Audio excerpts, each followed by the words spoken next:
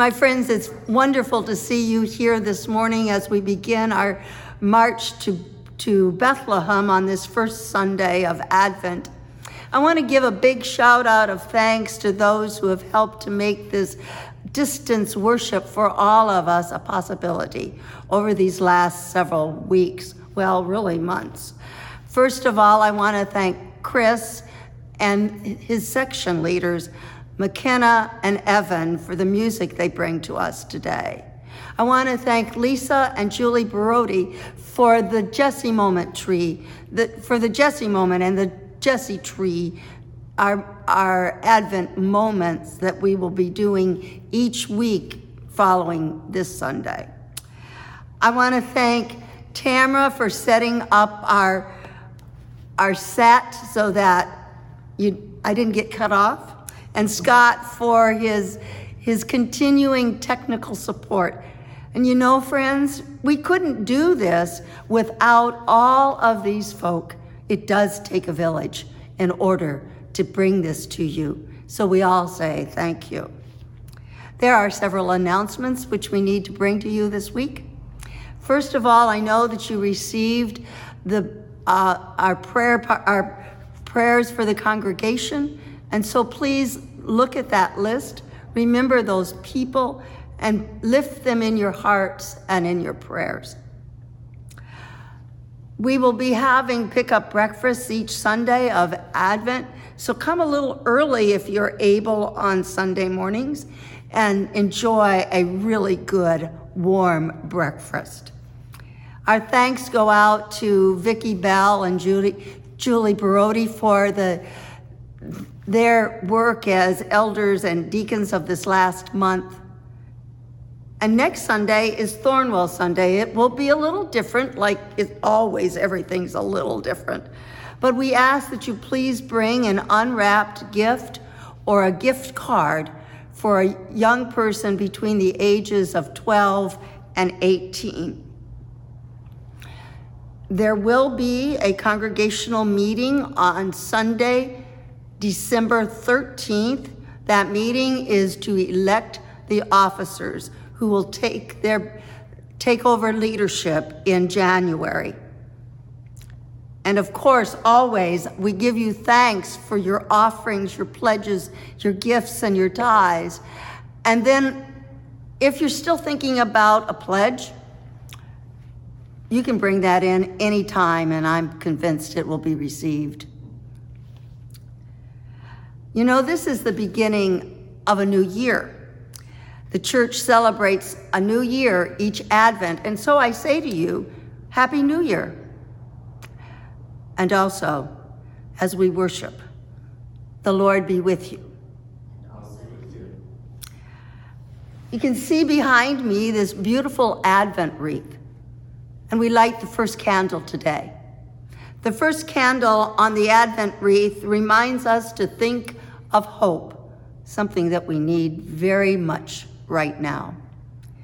We hope for many things. We hope to finish what we start. We hope for a short sermon, and I can guarantee that's happening. We hope for long lives for people we love. We hope that God will save us from hard times and painful lessons. Hope is the shape of our work and our words while we wait for a future that only God knows. Let us pray. Holy and gracious God, your mercy and constancy are the headwaters of our hope. Our desires for your promised future flow out of your past and present faithfulness. We thank you, O God. Our hope is in you. Come, Lord Jesus. Amen. We welcome Lisa to share with us this message about the Jesse tree. Good morning, everyone. This morning is our first Sunday of Advent, and this year we are looking at the Jesse tree. So, if you're here for a soccer field, you'll get a little booklet like this for a devotion. If you're not and you would like to have one, just call the office and we will make sure that you get one. So the Jesse tree is talked about in Isaiah first of all, and it's talking about that Jesse was the new branch that came out of the stump. So through this whole thing, we're talking about the lineage of Jesus and how it went from Old Testament all the way to the New Testament when Christ was born. So that is the stump of Jesse. The second one is God created the world and man and woman in his image. And then we have when Adam and Eve were tempted by the serpent when they decided to disobey God. And then the next day we are talking about God saving Noah and his family, and we always remember the rainbow as a symbol of the covenant that he made, that he would never flood the earth again. So he saved Noah, his family, and the animals. And then we have when Abraham and Sarah left their land and trusted God and went into Canaan. So these are their walking shoes. And then the last one for this week, we have the birth of Isaac, and that God told Abraham that he would bless him with as many children as there were stars in the sky. So all the stars, and when we look up and we can know that we are a part of all those stars and that we are part of God's plan. So that's what we have for this week. I would like to thank Mr. George Rood for furnishing us this cute little tree to put these on this year, and for Julie Baruti, who has wood burned all the images onto the things. So we'll add 6 more next week. We'll do this every week for Advent. So that's all I have for today. Thank you. Our first special music comes to us from McKenna as she sings the Advent hymn, Come Thou Long Expected Jesus.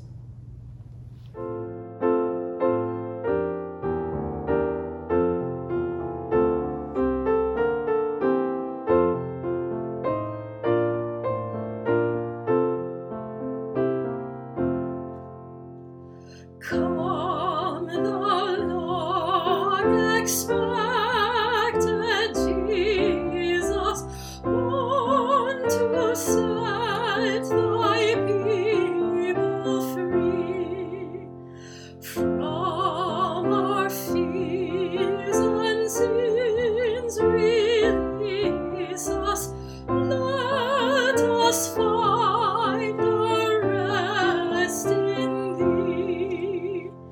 Israel strength and consolation, hope of all the earth thou art, dear desire of every nation, joy of every longing heart. Born thy people to deliver, born a child and yet a king, born to reign in us forever. Now thy gracious kingdom bring. By thine own eternal Spirit, rule in all our hearts alone. By thine all-sufficient merit, raise us to thy glorious throne. Join me in prayer, please. Holy God, we come to you today with grateful hearts. Our Thanksgiving, which we just had, may not have been normal, but there is so much for which we remain thankful. Our lives have been blessed by love, the love of families,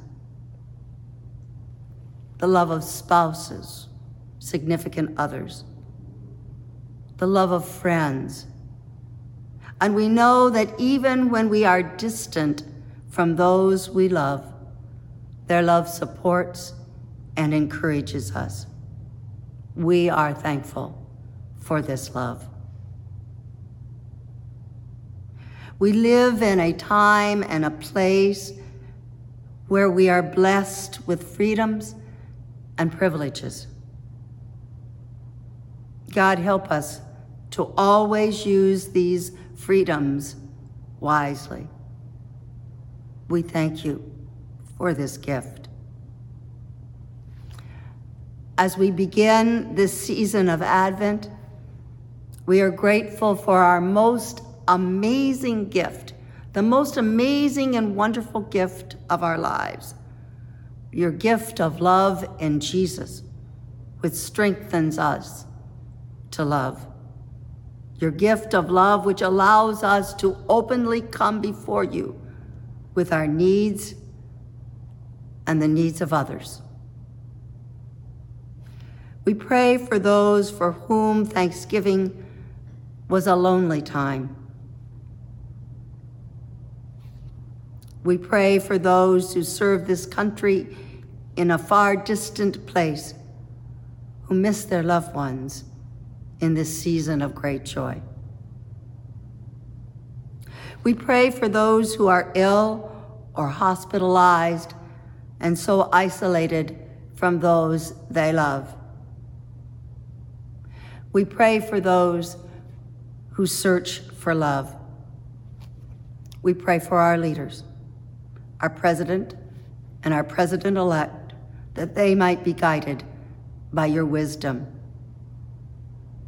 We pray for your presence to bring hope and peace and joy and love into your world. We pray in the name of Jesus, who showed us the strength of love and taught us that we may always come to you praying, Our Father, who art in heaven, hallowed be thy name. Thy kingdom come, thy will be done, on earth as it is in heaven. Give us this day our daily bread, and forgive us our debts as we forgive our debtors. Lead us not into temptation, but deliver us from evil. For thine is the kingdom and the power and the glory. Amen. We have two scripture lessons this morning. The first is from the New Testament, from Luke chapter 23, verses 1 through 5. As we prepare for Bethlehem and the birth, this morning's New Testament lesson takes us to the end of Jesus' ministry when he was brought before Pilate on trumped-up charges.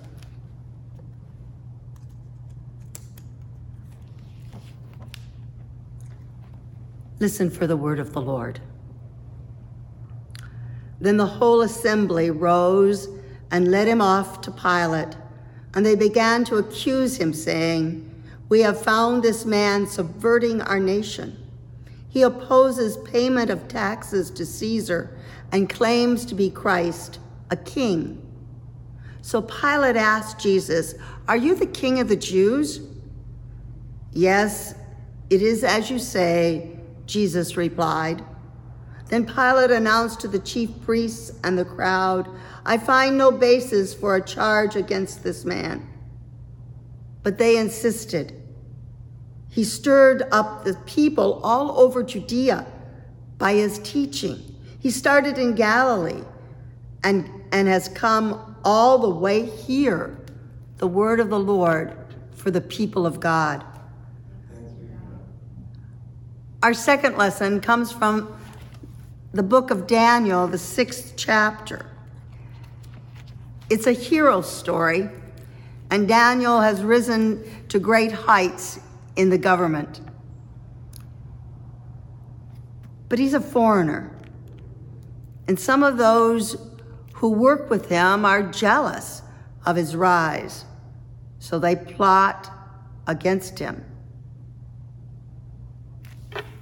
Listen for the word of the Lord. Chapter 6, beginning with verse 6. So the administrators and the satraps went as a group to the king and said, "O King Darius, live forever." The royal administrators, prefects, satraps, advisors, and governors have all agreed that the king should issue an edict and enforce the decree that anyone who prays to any god or human being during the next 30 days, except you, O king, shall be thrown into the lion's den. Now, O king, issue the decree and put it in writing so that it cannot be altered in accordance with the laws of the Medes and the Persians, which cannot be repealed. So King Darius put the decree in writing. Now, when Daniel learned that the decree had been published, he went home to his upstairs room where the windows opened on Jerusalem. 3 times a day, he got down on his knees and prayed, giving thanks to his God as he had done before. Then these men went as a group and found Daniel praying and asking God for help. So they went to the king and spoke to him about his royal decree. Did you not publish a decree that during the next 30 days, anyone who prays to any god or human being except you, O king, would be thrown into the lion's den? The king answered, the decree stands in accordance with the laws of the Medes and the Persians, which cannot be repealed.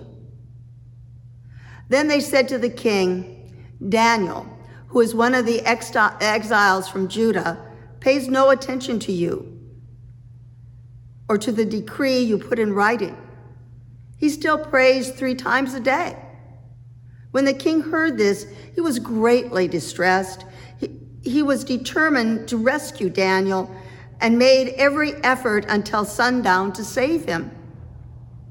The men went as a group to the king and said to him, "Remember, O king, that according to the law of the Medes and the Persians, no decree or edict that the king issues can be changed." So the king gave the order, and they brought Daniel and threw him into the lion's den. The king said to Daniel, "May your God, whom you serve continually, rescue you." A stone was brought and placed over the mouth of the den, and the king sealed it with his own signet ring and with the rings of his nobles, so that Daniel's station might not be changed.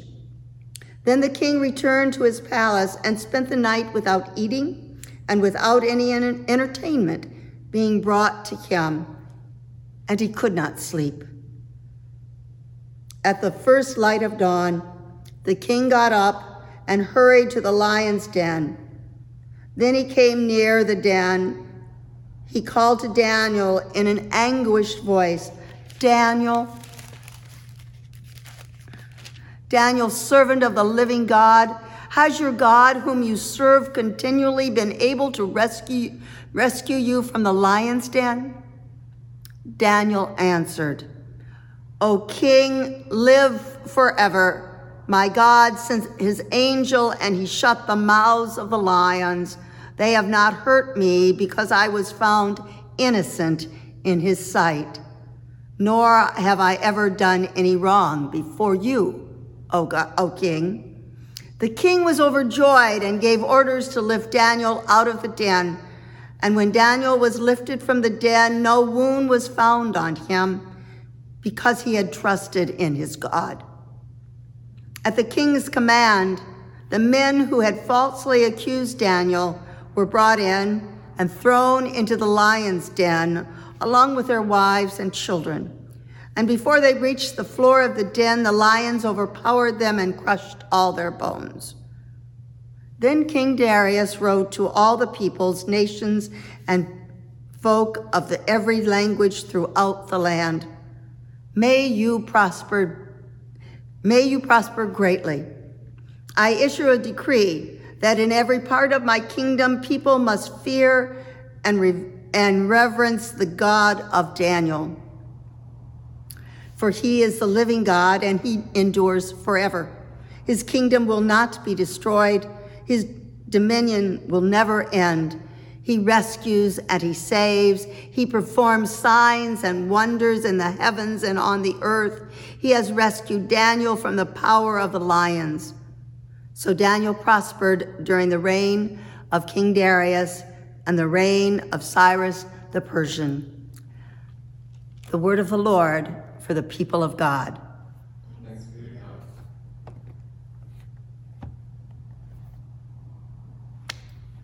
Quite a story, right? It's the first Sunday of Advent, and instead of preparing for Bethlehem and the birth, we read of a plot to entrap Jesus, and then strangely enough, a similar plot to entrap Daniel. It's the first Sunday of Advent, a time to wait and to watch and to set our lives right, that we might be ready, heart and soul, for the coming of God's incarnation. But just as the scripture lessons take us to entrapment, so too we often find ourselves entrapped by the trappings of this joyous Christmas season and all that it entails. The greenery is in and trees are going up all over town. The lights are beginning to blaze. There's a twinkle in each eye, as well as a hint of the building stress as we attempt to do everything and have everything ready. Cookies and cards and shopping lists complete, packages wrapped, mailed or under the tree, parties planned, and weariness creeps into our lives. Oh my, I'm afraid if we keep up this pace, we will all be too exhausted to breathe in the comfort and hope of God come to live among us. So on this first Sunday of Advent, I invite everyone to set the decorating aside and to take a step back, to take a deep breath, and instead of running headlong into the Christmas season, to listen to what an Old Testament folk story tells us of preparation. The people of Israel, the Hebrew people, have been taken into exile.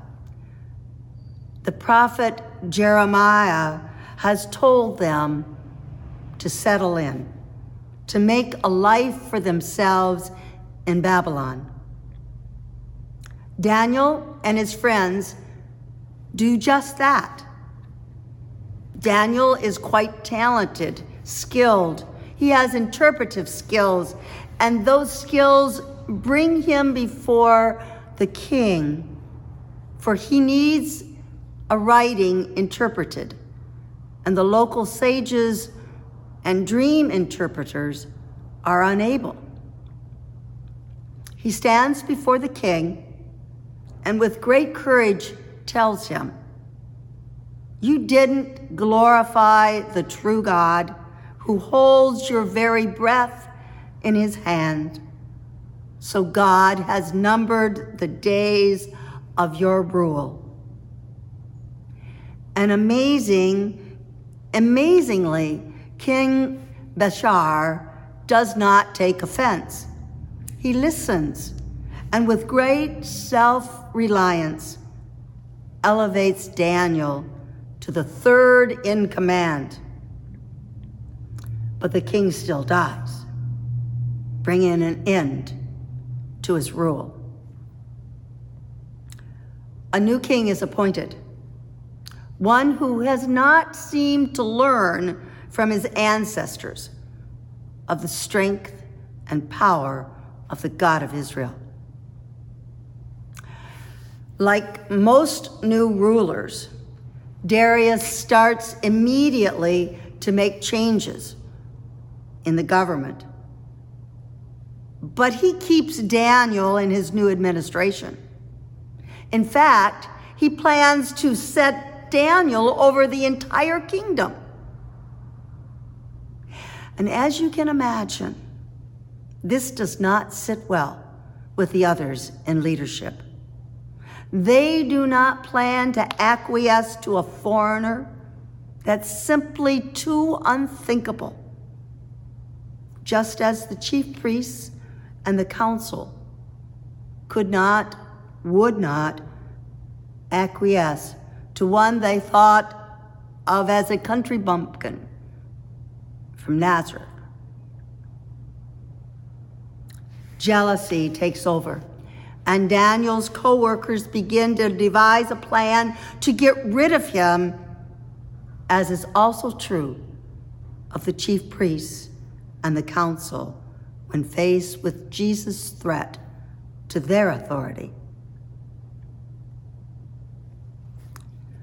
Now Daniel, who lives in the 6th century BCE, seems to be inspired by the Protestant work ethic. Work hard, do your best, move ahead, keep your nose to the grindstone, earn others' respect and trust. Daniel's work ethic makes it impossible for his enemies to find any evidence of corruption or negligence. Sound familiar? Sounds to me like the efforts of the chief priests and the council. Because they could not find any fault with Daniel's work, they decided to use his faith against him, to entrap him in a conflict between the law of the land and the law of God. And the entrapment works, of course, because Daniel continues to pray to God, to the God of his ancestors, even though that simple act puts his life at great risk. Daniel embodies faithfulness. Just a quick sidestep here.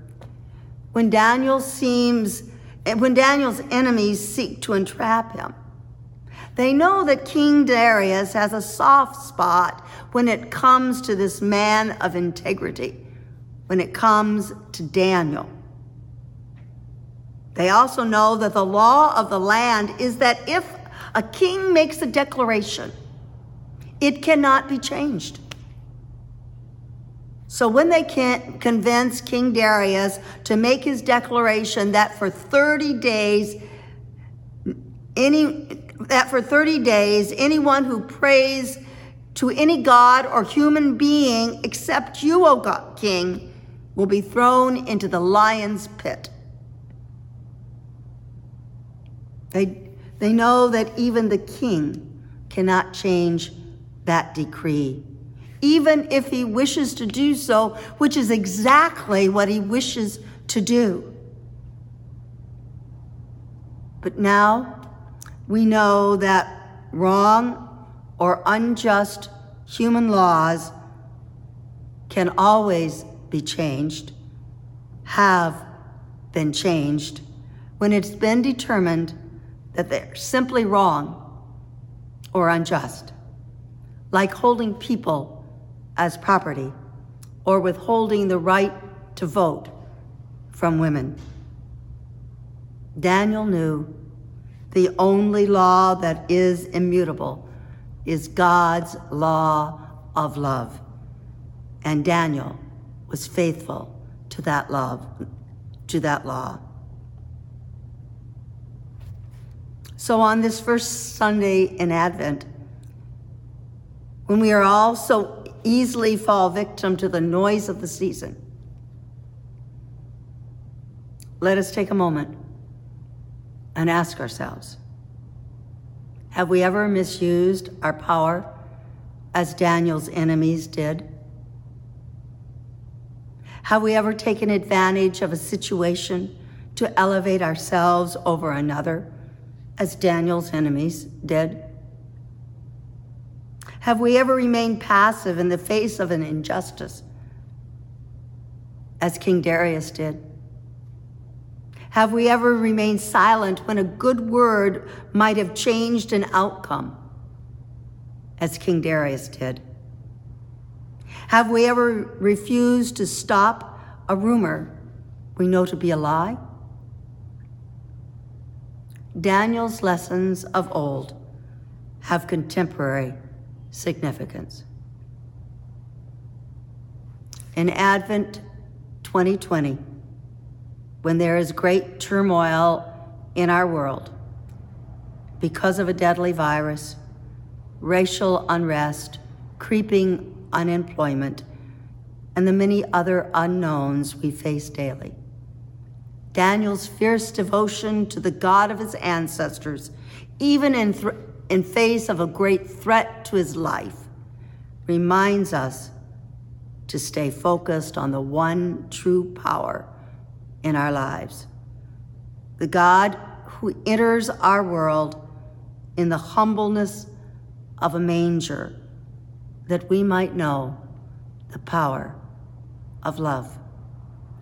Daniel shows us a way to live out our faith even in uncertain times. So when the glitters and the sparkles of the season threaten to distract us, let us follow Daniel's example and keep our eyes fixed on God. When the world tells us to buy one more thing, to party hardy, Daniel encourages us to be faithful to the God who is faithful to us. Sharon Bazard wrote of this story. While much of the world is rushing headlong into the season of shopping, decorating, and celebrating, this story challenges us to wait on the Lord and trust that God will see us through, no matter what. Daniel, even though he comes to us from a Hebrew folktale, invites us to celebrate Advent by putting God at the center of every action and every choice we make. In the name of the Father, and of the Son, and the Holy Spirit. Amen. Our second piece of music is a favorite Advent hymn, Once in David's Royal City, and Evan will sing it for us.